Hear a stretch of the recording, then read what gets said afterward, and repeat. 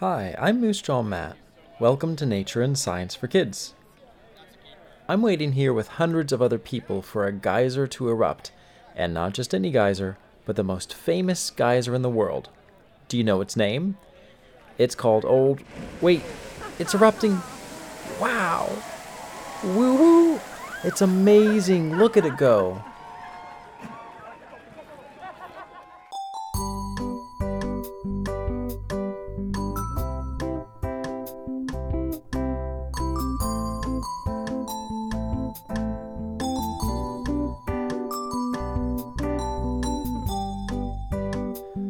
That was incredible!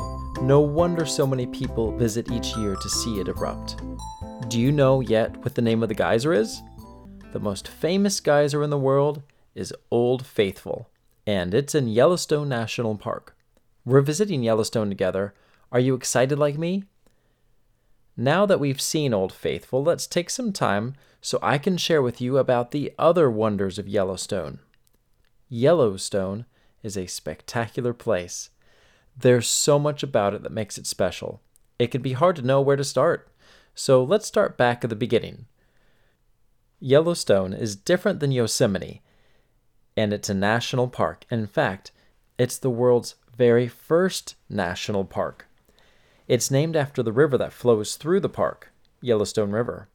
On nps.gov, the park's official website, it says, according to French-Canadian trappers in the 1800s, they asked the name of the river from the Minnetonka tribe who lived in what is now eastern Montana. They responded with something I won't try to pronounce, which literally translates as Rock Yellow River. So there you have it. Rock Yellow River became Yellowstone River. A lot of the names we have in the U.S. come from Native Americans. In fact, about half of our states are Native American derived, including Wyoming, which is the main state Yellowstone is in. And a fun side note, Wyoming got its name from a valley in Pennsylvania, of all places, the state of my residence. What? Representing the Pencil State. So yes, Yellowstone is the world's first national park, and it became a national park in 1872, the year I was born. Just kidding. A national park, by the way, is land set aside for people to enjoy. It's generally undisturbed, besides creating hiking trails and roads to get to the key areas of the park.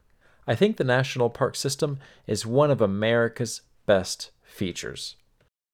Something you may or may not know is that Yellowstone is a supervolcano. When you see pictures of Yellowstone, you may think, hey, this doesn't look like a volcano to me. But not all volcanoes look the same. One of the most famous eruptions in recent history was Mount St. Helens in Washington State. That's what we usually think of when we hear of volcanoes, but Yellowstone looks different. That's because it's a caldera. Imagine you pour some water into a pot, put it on the stove, and turn on the heat. What would happen to the lid of the pot eventually? Well, the water would boil and steam would start to shoot out from around the edges of the lid, while the lid itself would bounce around on the pot a little bit. And if you have a whistle on the lid, it would be whistling to let you know that it's time for tea. That's almost exactly what's happening at Yellowstone. The magma underground is like the stove top. It's hot. There is a lot of heat energy underground at Yellowstone, and it heats up the groundwater so that it begins to boil. All that steam and energy builds more and more pressure until it shows up on the surface as a geothermal feature. Geothermal is made up of two words, geo, which means land and rock, like geology, and thermal, the second word, which means heat, like a thermos or thermal underwear. Yellowstone has 5 basic geothermal features. Number 1, hot springs, which are pools of hot water. They look pretty, but you don't want to swim in them. Number 2, mud pots. Hot springs, hot enough to dissolve the rock around it so that it mixes and looks like mud, bubbles up near the surface. Number 3, travertine terraces. These are neat looking. They, too, are hot springs that rise up through limestone and dissolve it. Then the calcium slowly is deposited around the rim of the pool at the top, so it makes steps or terraces of hot water. Number 4 are fumaroles, and those are vents for hot steam. Finally, number 5 are geysers. Geysers are hot springs of water that heat up, and there's a narrow passage somewhere underground, so the pressure builds up and finally blasts the water above ground in a large spray that can last anywhere from a couple of seconds to many minutes long. Old Faithful, which I saw earlier, is the most famous one because it is predictable enough so that people can go around and look at other parts of the park and then come back when it's time to erupt. It is so faithful to its schedule that it has the name Old Faithful, even though it's not perfect. It's close, so it can keep the name Old Faithful. And speaking of geysers, there are about 1,000 geysers in the world. That's a lot.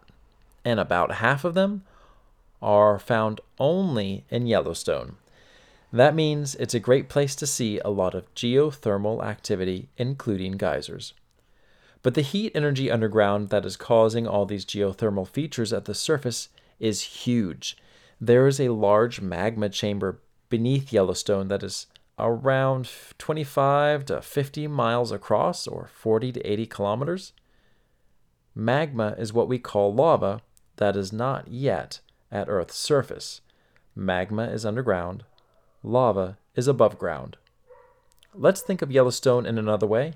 Mount St. Helens had a crater 1/4 of a mile in diameter, or across from side to side.